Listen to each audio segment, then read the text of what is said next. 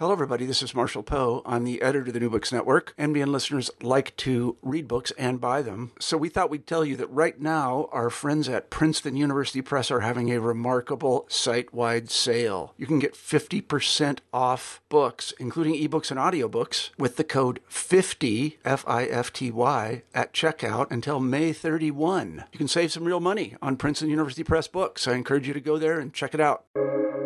Welcome to the New Books Network. Hi again, and welcome to the New Books in Latino Studies, a channel within the New Books Network. I am your host, Tiffany Gonzalez, and today on the program, we have Teresa Palomo Acosta. She is the co-founder and former vice president of the Ruth Weingarten Memorial Foundation for Texas Women's History. She is the author of many works of fiction and poetry and is the co-author of Las Tejanas, 300 Years of History. She is my guest on today's podcast, and she will discuss her award-winning book, Tejana Land, a writing life in 4 acts, published with Texas A&M University Press in 2021. Hello, y'all, and welcome to New Books in Latino Studies. Thanks for taking the time to chat with me today, Teresa. How are you doing? I'm doing great, and thank you so much for having me on your program. Absolutely. I'm really excited to dive in and talk about your work today. So I want to start off this conversation. I want you to kind of tell us about who you are, your professional and personal background, and what drove you to writing this book a little bit. Well, I come from Central Texas. I was born in a little town about 90 miles north of Austin called McGregor. And I ended up in Austin, Texas to complete my undergraduate degree at the University of Texas in Austin. I'd always had a desire to write, I guess, since I was a child, about 11 years old. And so I ended up writing poetry initially, which still remains my favorite genre when I was 16. I ended up studying journalism because I thought that would be one way that I could tell stories. I did not spend a lot of time as a professional in journalism, although journalism has been really important in my own writing. Ultimately, I taught English, writing, women's studies, particularly Chicana studies, at St. Andrews University and then at the University of Texas at Austin. But I would say most of my life I've spent doing research and writing. And I spent some of that time before I retired at the Don Frisco Center for American History at UT Austin. Thank you for that. Can you tell us a little bit about how the idea for your book came about? Because it seems a lot that your personal background growing up in Central Texas and your love for writing and journalism, poetry, I mean, that's the bedrock of this book. Can you tell us a little bit about how the initial ideas for compiling it came about? Well, it's really kind of fascinating. I did not approach anyone with the book idea. I was approached by the Ruth Weingarten Foundation for Texas Women's History. They have organized a joint publishing program with Texas A&M University Press. So I was approached by the Weingarten Foundation and asked if I was interested in putting together a manuscript. And I said, well, let me think about it. And I was told that I could put together a manuscript of my choice, whatever I wanted to do, which gave me a lot of freedom. So what I decided to do was I decided to focus on a period of 30 years of my writing. And I pulled together from that some works that I had always wanted to see in print. And that ended up, since I had worked in different genres, I ended up putting together 2 plays from a 3-play trilogy, a children's story that I love a great deal, and they had independently been published on its own at one time. 4 essays, 3 of them really dealing with what I consider my Tejana literary abuelas. And then a 4th essay on my work with Ruth Weingarten on Las Tejanas. And then 92 poems, as it turns out, that are fairly more recent from about 2013 to 2018. So I wanted this book to be a compilation of the different genres that I had worked in and that focused very much on my experiences as a writer on Tejanos and Tejanas that I knew of in my generation and from my parents' experience of Texas. I enjoyed reading the whole book, but I would love for you to tell the audience a little bit more about the children's story, Las Colchitas, and how that came about. If you can give us insight into that and what that meaning is for you. Well, Conchas Colchitas is loosely based on one of my very well-known poems, My Mother Peace Quilts. My Mother Peace Quilts I wrote when I was an undergraduate at UT in the only creative writing class I ever took. Dr. Carlota Cardenas de Dwyer was a teacher, and I wrote it as a classroom exercise. She was working on an anthology on the United States and American literature, and she asked to put it in that book. In about 1988 or so, I got a call from a Southwestern editor for Public Mifflin at that time, asking me if I wrote children's stories. And I said, no, I didn't, but I would try. So I decided to use My Mother's Peace Quilts as the background for Conchas Colchitas. And so then decided to invent a story about a little girl whose grandmother tells her the story of the family through the quilts she makes. And it certainly is very much related to My Mother Peace Quilts, because in My Mother Peace Quilts, I talk about how my mother put together pieces of fabric that reminded me of a vacation we had taken or dresses she had made for us. So in Conchas Colchitas, I really wanted to create a very warm family environment in which this child learns about why the family makes its own quilts. And I wanted to insert in that a mother who's a professional, an aunt who's a writer, with other people in their lives in the agricultural world, because I wanted to give a sense of this breadth of knowledge and experience that the Tejano community has always had. And my sense was that a lot of those stories don't do that. They kind of just sort of make it warm and fuzzy in one way, but you don't get a sense of the history. And so I really wanted to give people this experience of the grandmother being a great teacher in this regard, telling her about the family through the fabrics. That was so beautiful, because incorporating your intellectual reasoning, but also that familial aspect of how in poetry and writing, right, we still are able to create a presence of our own culture, of Mexican American or Chicana culture, or in this aspect, Tejana culture, right, of how you're giving life to that through writing and making it present. And that was just like outstanding of how, threading through and sewing through personal belongings to retain culture, that you really were able to capture that in your own writings, that I believe those listening will find that remarkable as well. Go ahead. I'm sorry. One of the things about Conchas Colchitas, and in general, a lot of my writing, but just to focus on that story, I think it's really important for me as a writer to just make the presumption that what Tejanas have been doing is a very natural thing, and it's not to make anything exotic. So I really want in my work to not sort of say, hey, guess what? You're reading about Tejanas. I just want to make it flow, and so it becomes a normative. It's not unusual. It's not exotic. It's just the norm of a world named Tejana land. Exactly what the title, Tejana land.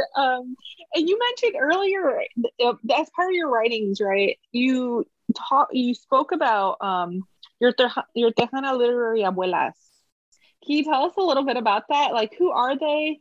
Give that aspect to those listening and what they mean to you.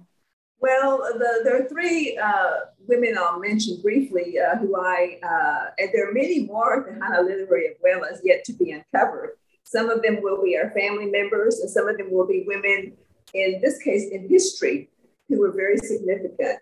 Sara Estela Ramirez, the poet, very much important to the start of the Mexican Revolution.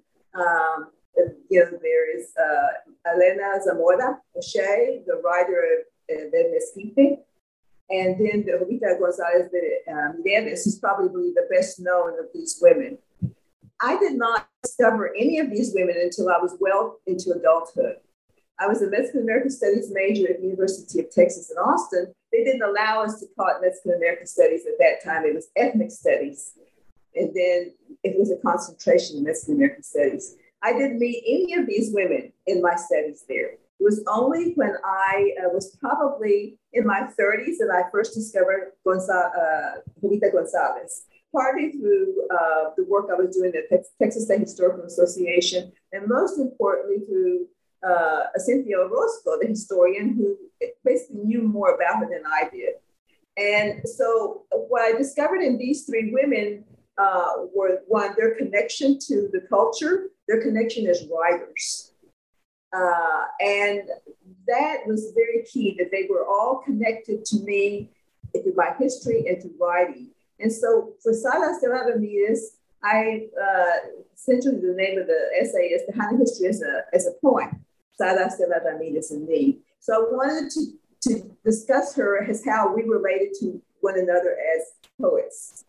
And the idea that these women exist in history but have not yet been very well known, it was just important for me to highlight them in all these works that I wrote. Salas de Ramirez, I wrote that essay for a women's conference that was held when I was at TSHA.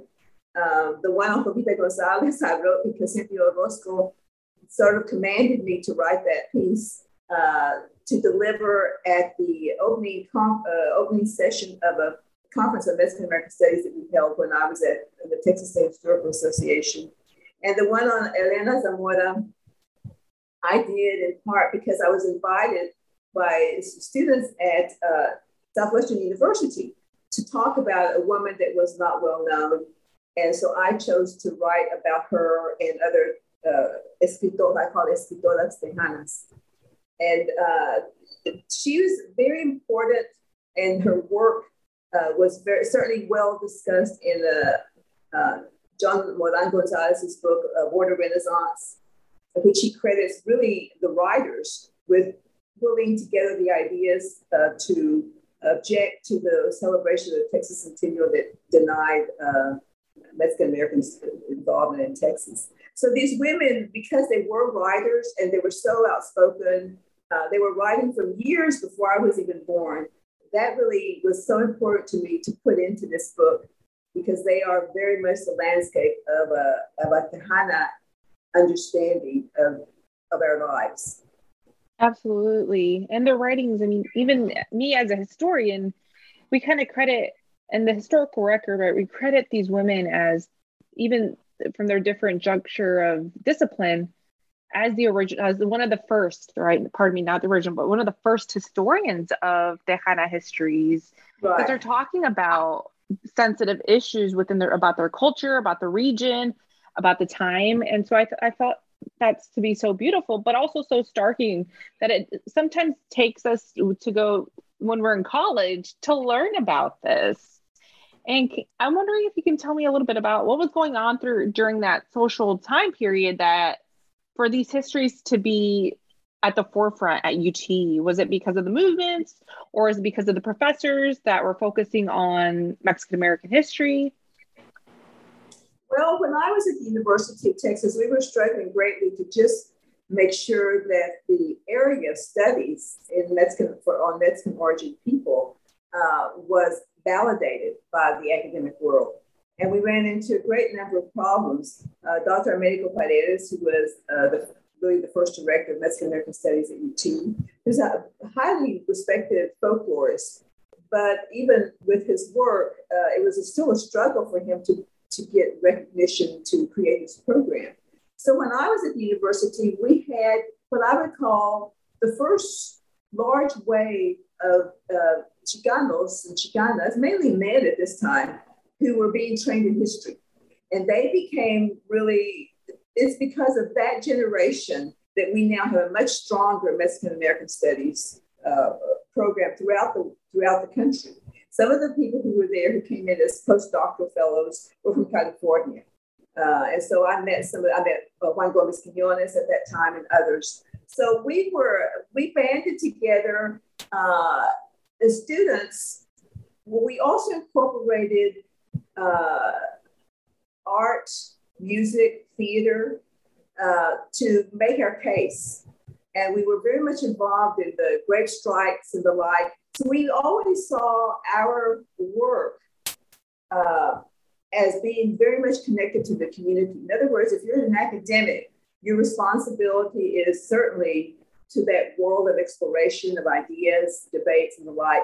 But you also have to know that you come from the community, and you have to use that as a basis of saying the community's life, its history, is significant to the studies that we do in universities.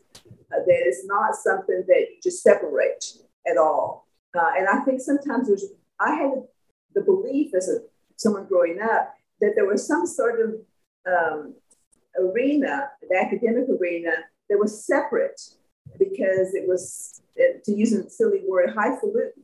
And the reality was that everything that I've written about in many ways, and certainly in terms of the poetry, comes very much from the lived experience of people. And we know when we study literature, for example, that it's the people whose stories writers are interested in telling, whether it's, Isabel Allende or Shakespeare or, anyone else in any other environment, that was Chekhov in Russia, that it's the people's stories. And I think a great professor can always convey that to their students. And they don't live in a glorified world that's separate. They have to be very much attuned to what the people are doing. Yeah, absolutely. And I think for me, myself, when I think about my writings and the readings that, that I read of others, there's a sense, there should be a sense of connection to the community outside the academic world. Giving, as a historian, I take no ownership in the histories of other people. I'm just their translator, or their, what's the word aside from translator, their interpreter of their histories. And I think sometimes, there is, this thinking that as academics take ownership, but we don't take ownership. And that's something so beautiful that I think that you've explained, right? There's always a commitment to the outside world, outside the institution. And I think that goes into what a lot of readings within Mexican history or Mexican American history or Tejano history is, that it's always a channel of communication between the community and the institution, and always taking responsibility and to that community of the people that you write about. And speaking of which, in your book, you write about collaboration a lot. And I think that's kind of very central to Latinos and Mexican American history. And it's very much a Chicana feminist thought, right? Collaboration is always key. And you write about a piece in one essay about your collaborative engagement with writing Las Tejanas. Can you tell us a little bit about that? What was the meaning behind that? Now that so many years have passed since the publication, what meaning does it have for you now? Well, in terms of the collaboration, the person I was working with, Ruth Weingarten, was the mother of Texas women's history in terms of writing history. Without Ruth, we wouldn't have that as a field. She produced probably 17 more than that books, many of them in collaboration with other people. So I came into the project through a very unusual pattern. When I heard about the book she was working on or wanted to work on, she had another collaborator who had to leave the project because of other responsibilities. But when I first heard about it I was on the panel Ruth had invited me to speak at. I remember thinking, what a terrible idea, not a terrible idea, but it just made me feel very fearful, because I thought, how can you write this general survey? It's so overwhelming. And by then I had many years of experience of having worked at the Handbook of Texas, where I focused on Mexican American history. Well, by and by, when I returned to my home, Ruth contacted me. And before I knew it, I was part of this project. And I just decided that I wouldn't think about it for very long, because the more I thought about it, the more frightened I would be. So we decided to do a general survey to cover 300 years. And we were warned not to do that, because who does that? Well, I'm not trained as a historian, so I didn't have professors saying to me, don't do it, you'll fail. And Ruth had studied history much more formally than I had, but she was a risk taker. So these two risk takers got together and we pulled this off. In the essay, I tried very much to elaborate exactly how we worked. We did have those meetings that we would have on Saturdays to discuss our week's work. I lived in a little apartment next to Ruth that was in the same house, and her office was in between where she lived and where I lived. And so we had this opportunity to basically talk every day. We didn't know each other very well, but we were both very hard workers. Ruth told me, Vanessa, you have quite a work ethic. And I said, well, that's part of my upbringing and part of being trained in journalism where you meet deadlines all the time. So the collaboration of what happened with that essay is that I wrote it in part to respond to Maria Cotena, who contacted me. She was at the University of Michigan at the time, and she said that she had never seen any essay about women collaborating, a Chicana and a non-Chicana. And she wondered if I would tackle this project. And so I said, sure, I'll do it for you. And that's how I ended up writing this essay, which allowed me to talk about how I came into the project, how we worked, and Ruth's insistence that I have the final say in how that book came out. Well, thank you so much it seemed it was over a year and a half from your writing, from your essay that said you were working nonstop on writing, editing, talking about things. And well, you know what? This is like the Tejana Bible. I have it right here. And I just want to tell you thank you. And the way it was so masterfully divided, right? Just even talking about the origins, right? Native women, mestizas, colonists, to rural Texas, to the evolution of women in teaching, business and professionals, to then the movement, right? And then, of course, my favorite, biasly, holding public office, things of where Tejanas have contributed to that perhaps we still have a long ways to actually write about. And these biographical sketches really serve as an important map, guide, right, to tell others they have contributed in so many different ways. And I think I just want to say thank you, because it's not just a labor of love, right? It's not just that. It's an intellectual journey, right, of uncovering and preserving these histories of Tejanas. Well, there was always been a bias that Tejanas just didn't participate in political life. And so Ruth and I we have actually 2 chapters on Tejanas and politics in that book. We really wanted to disprove that idea. So it was a tremendous amount of work. I was working pretty much full-time, almost full-time at the time. And so I did research during the day for another project.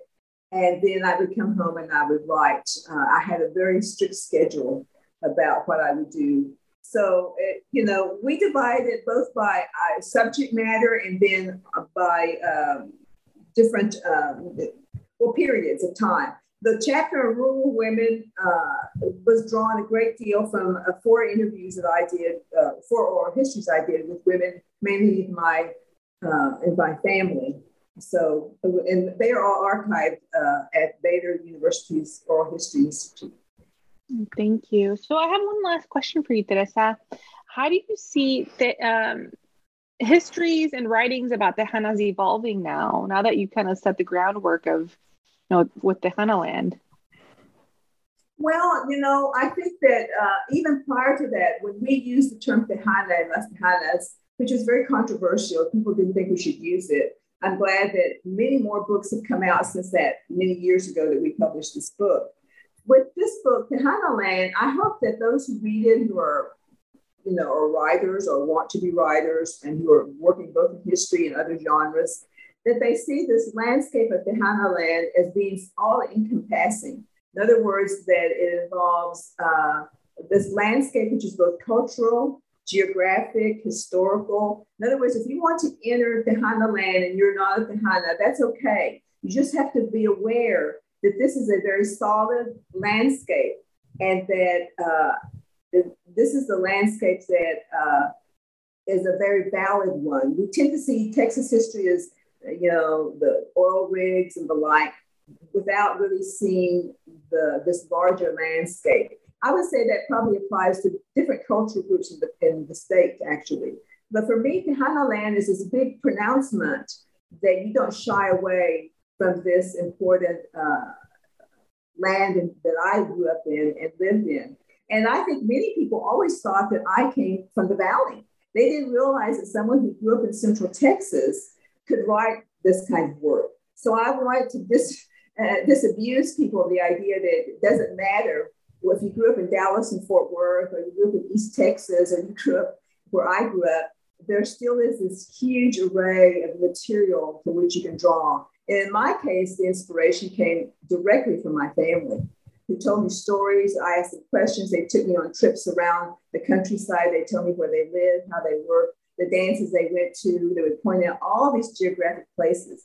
So they're as much the authors of everything I've written, including Tejano land. I really want people to explore more and to do it in any genre that they think is important, because they all are a way of telling this history. Absolutely. I love how you broke down the geographical similarities, but also the divides, because I mean, there is a lot even within Texas, right? The meanings of the regions and how that contributes to, the landscape, understanding of the landscape and experiences. So thank you so much. To my listeners, thank you for listening to this episode, which featured award-winning author Teresa Palomo Acosta. Hasta la próxima.